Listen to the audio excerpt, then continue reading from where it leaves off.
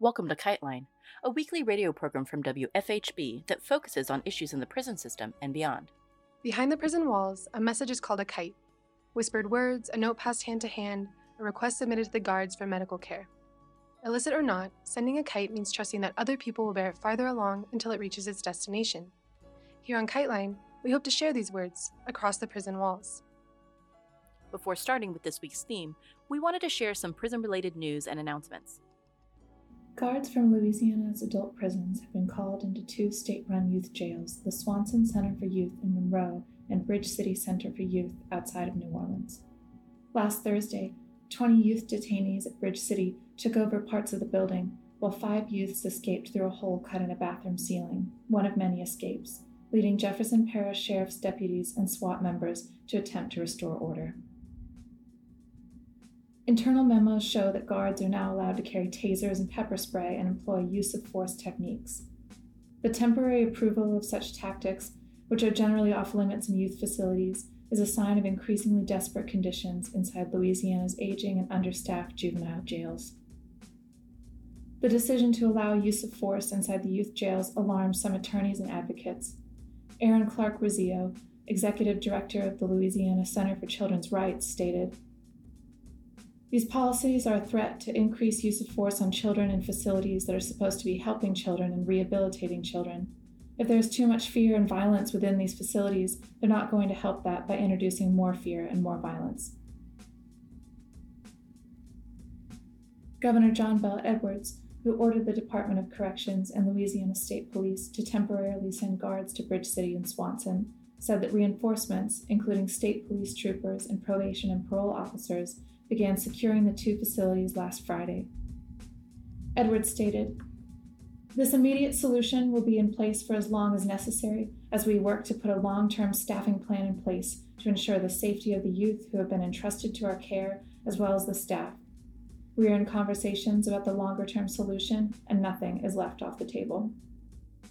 On the levee in view of Bridge City last week, supporters rallied in solidarity, chanting, "Bridge City youth have the right to rebel. State troopers, go to hell."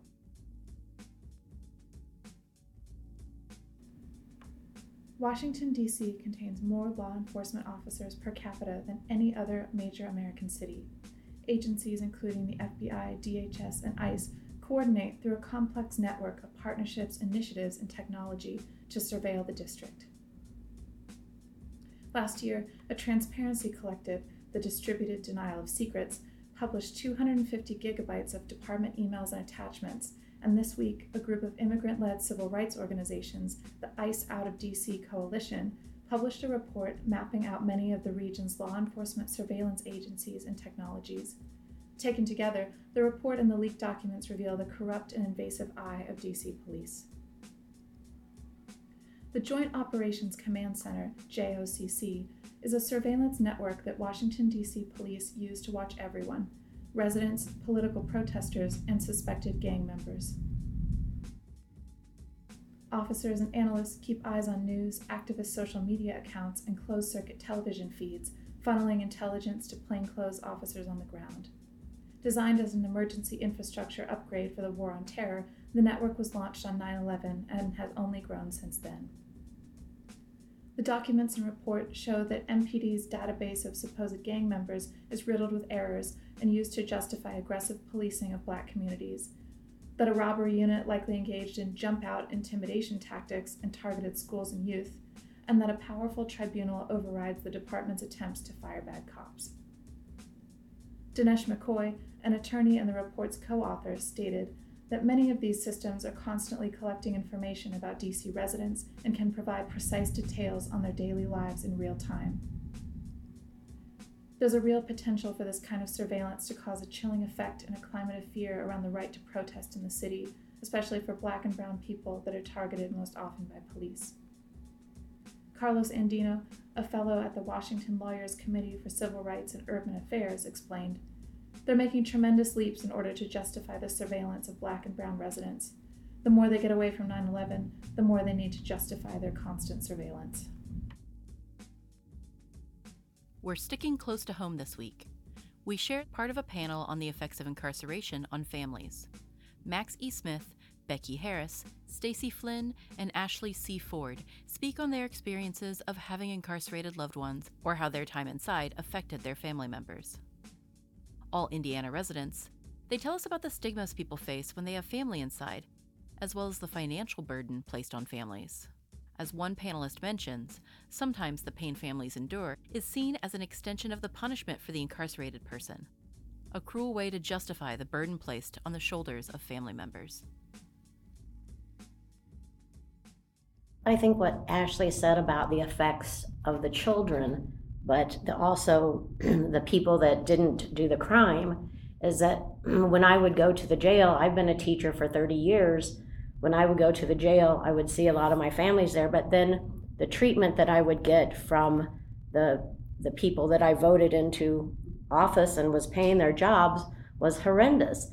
And I got treated like I was a scumbag of the earth, and I was just trying to come and see my loved one and have some contact and stay in contact. And it's really hard because you are stigmatized, and it just affects your whole life. And then trying to take kids there to stay in contact with their loved one it's really hard.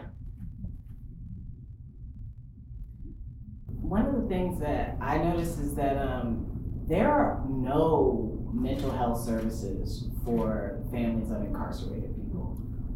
There are none.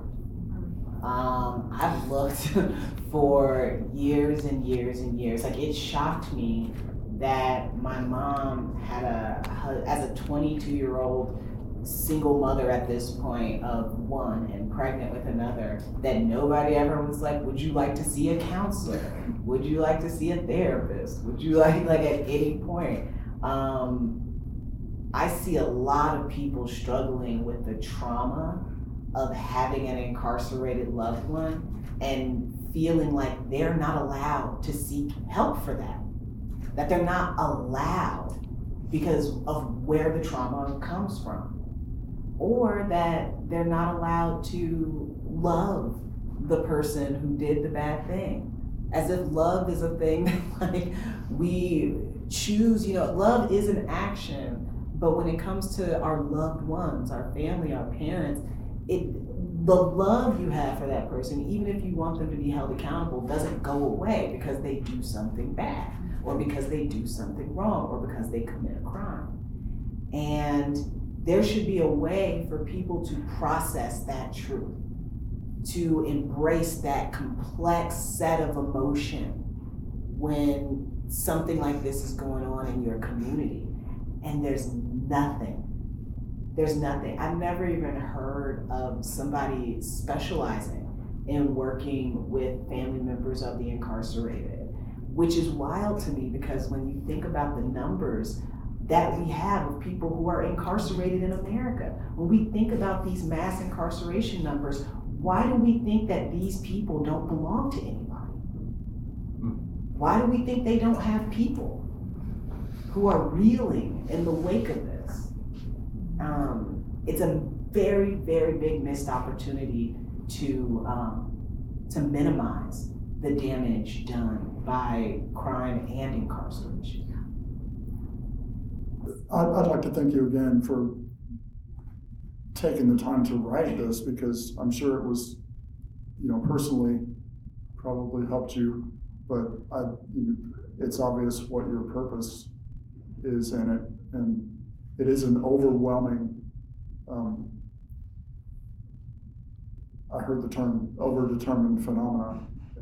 There is no solution to this, to the problem of incarceration. Incarceration in itself is a problem. The reasons people get incarcerated are many, and there isn't a solution. The thing that you did say, the word community, and that's the thing that I learned while I was incarcerated, was that there is a community that doesn't judge me. That was like an epiphany, because I was so careful about I lied to everyone, because I didn't want people to know I was a drug addict. People, drug addicts aren't cool. And it's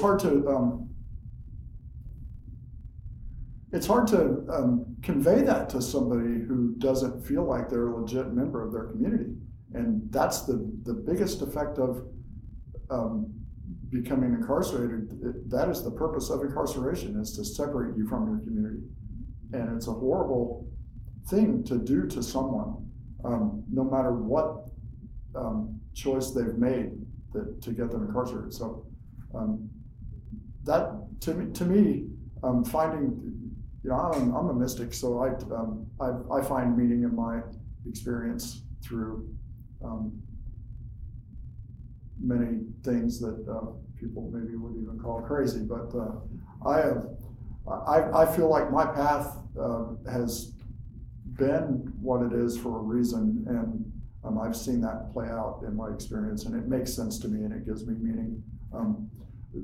Lack of sense of community, for sure, is a tether to each one of these different problems that, the problems that come from being incarcerated, they all are tied back to the lack of sense of community.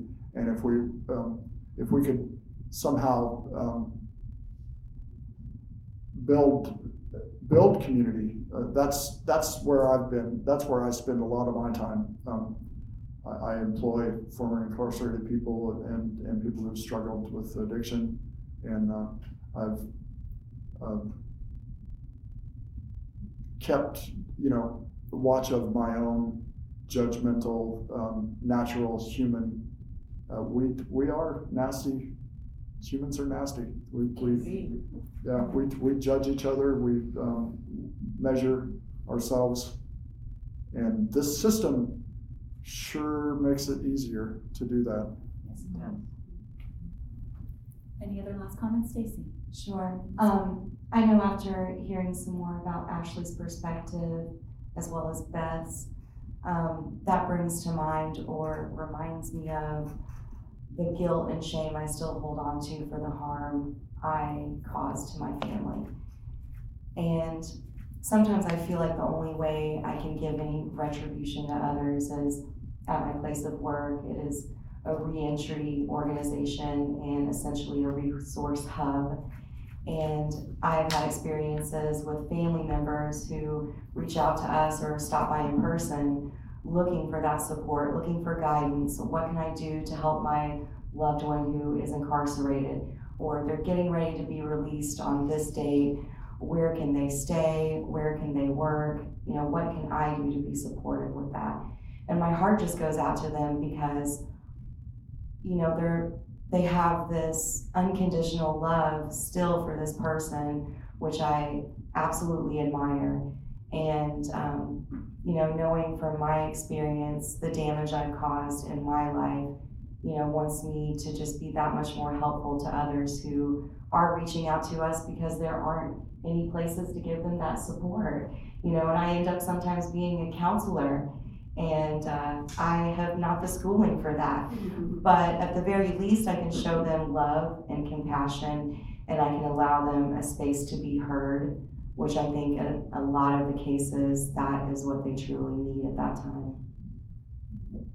When you think about the challenges that you've experienced and what you're hearing from each other as well, what brings you strength and resilience, to really power through to create a fulfilling life, or a by and large fulfilling life, even with struggles that continue? But what is it that brings you, strength and groundedness and resilience despite the system and these impacts?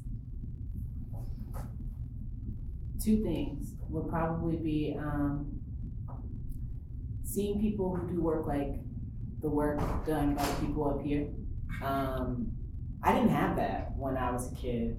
There were no, as far as I knew, and I looked, okay, I was an early kid on the internet. I was we didn't have Google, but we had something with a spider. I forget what it was called, but there was like a spider search engine. Don't worry about that.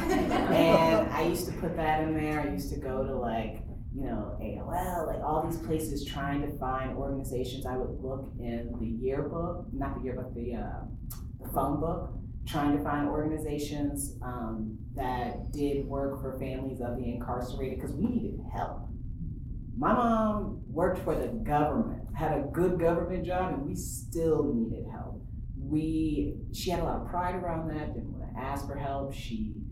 I was born in 87, like my mom, a lot of this stuff was happening to her at the height of like the Reagan years, with the idea of the welfare queen being out there.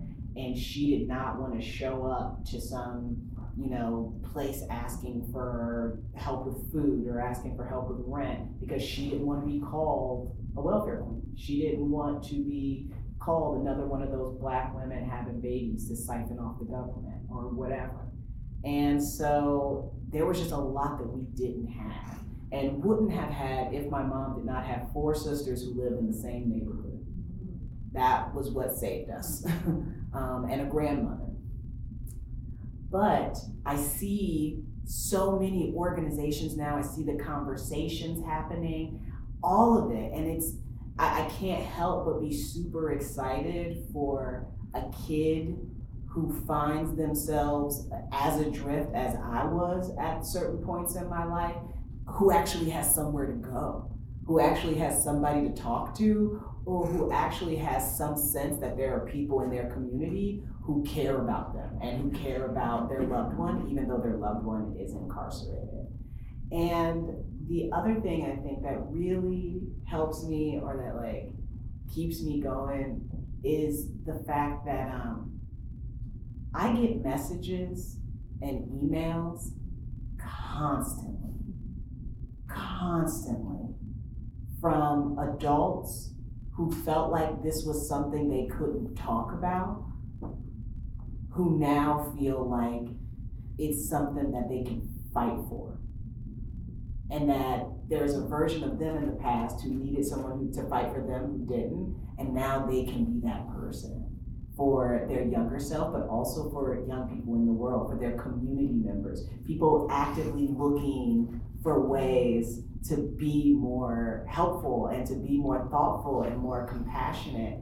And even though a lot of times the world for me feels like it's going in the wrong direction, I see these points of progress, and I don't deny them to make the story more black and white and easier for me to digest. I let it be as complex as it actually is. And the complex truth includes all those people who are joining into this fight and doing the work to tell the stories of the incarcerated, to push the idea of abolitionism, to make sure that all humans are treated humanely, regardless of what some other human may believe is true.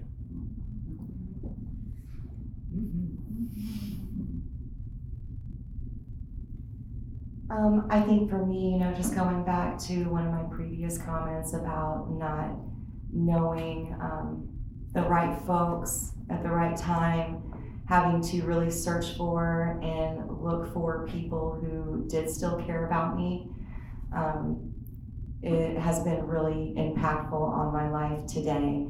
And the people who were there to support me when I was most vulnerable was not my family members.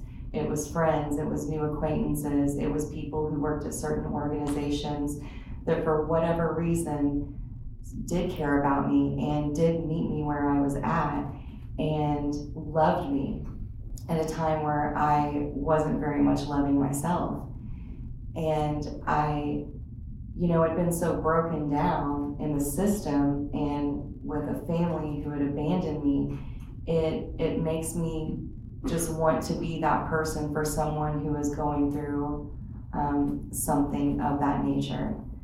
And what drives me today is to know that I want to be that person for someone else because I know what it felt to go through that. And, hearing about your experience with your father makes me have some hope that one day my son will again talk to me. That is not a topic I tend to bring up most generally, especially on a panel, but I think that it is completely meaningful in this conversation for folks to know that sometimes your family doesn't come around to you. Sometimes they need their own space and time to figure it out. And I have to move on with faith that someday it might. And to know that my experience can just help someone else in their time of need is really where I get any resilience from today. And that's what I keep building upon, and knowing that even with these barriers that are going to be in place for the rest of my life, there are still many opportunities I have in this world. There are places where I belong, and just that sense of belonging and love is what has gotten me this far. Why don't you share what you're doing about it? I am a former resident of Courage to Change Sober Living, which is a small nonprofit organization here in Bloomington, and we house up to 25 previously incarcerated folks who are seeking housing and most generally do have substance use in their history. And I now work for that organization as the house manager, and that is definitely where my heart is. And Stacy starts college. And I start school on Monday. It's been over a decade, I'm excited. Thank you. And thank you for the audience prompts, that was perfectly timed. Thank you for sharing, and yes, let's open up to the voice. Mary, Beth, Max? For me, having a loved one incarcerated made me feel ashamed. Like I said, I would go to the jail. That's when you could go back to visit in the jail. I would see, I work for a low-income preschool. And so I would see a lot of my parents there, and then I would have to explain why am I there? Oh, look, there's Miss Beth. She's in the jail.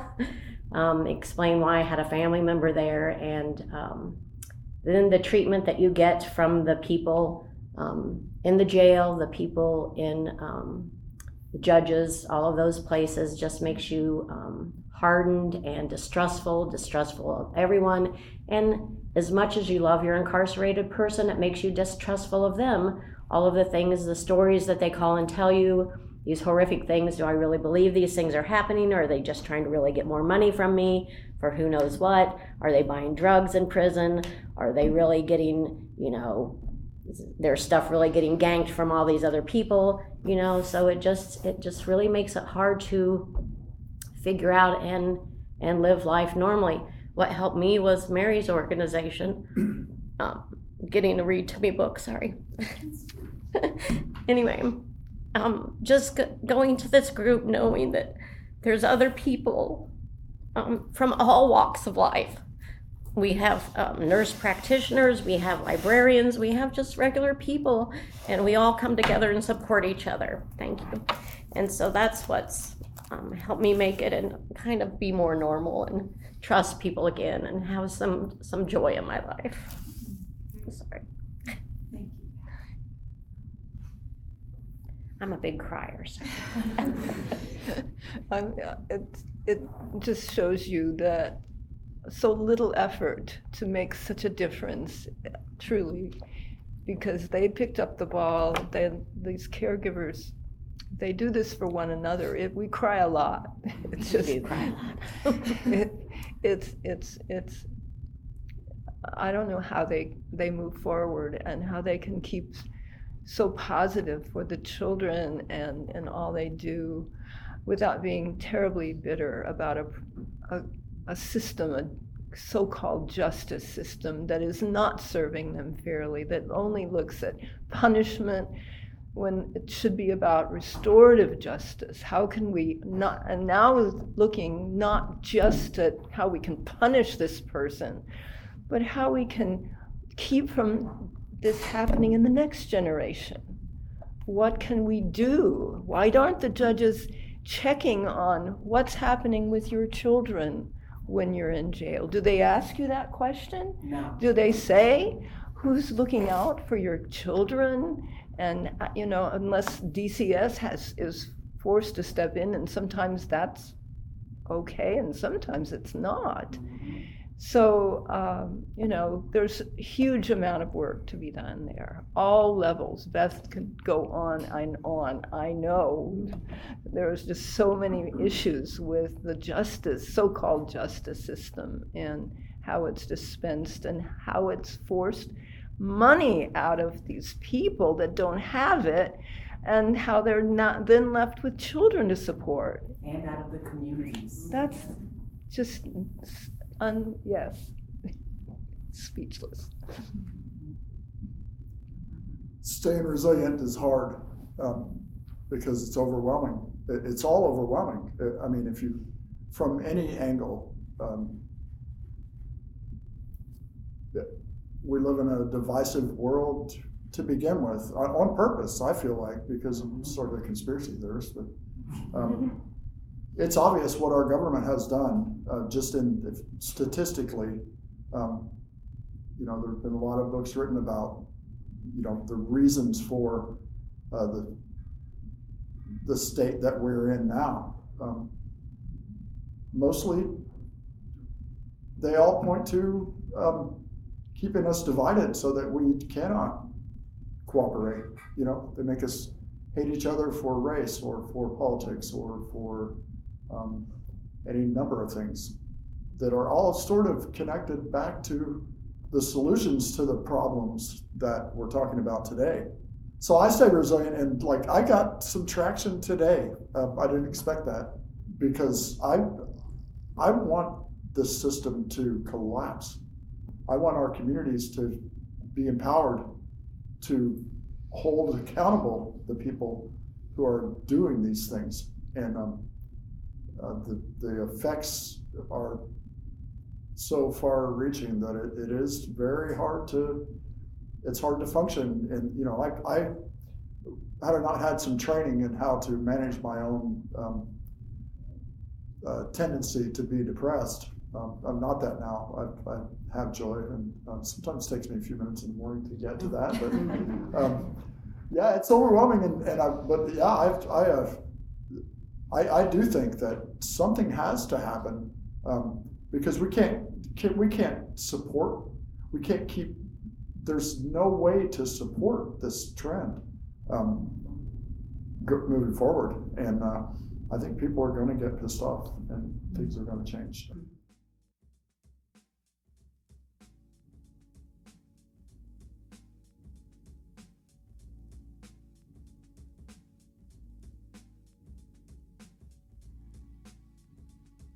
This has been KiteLine.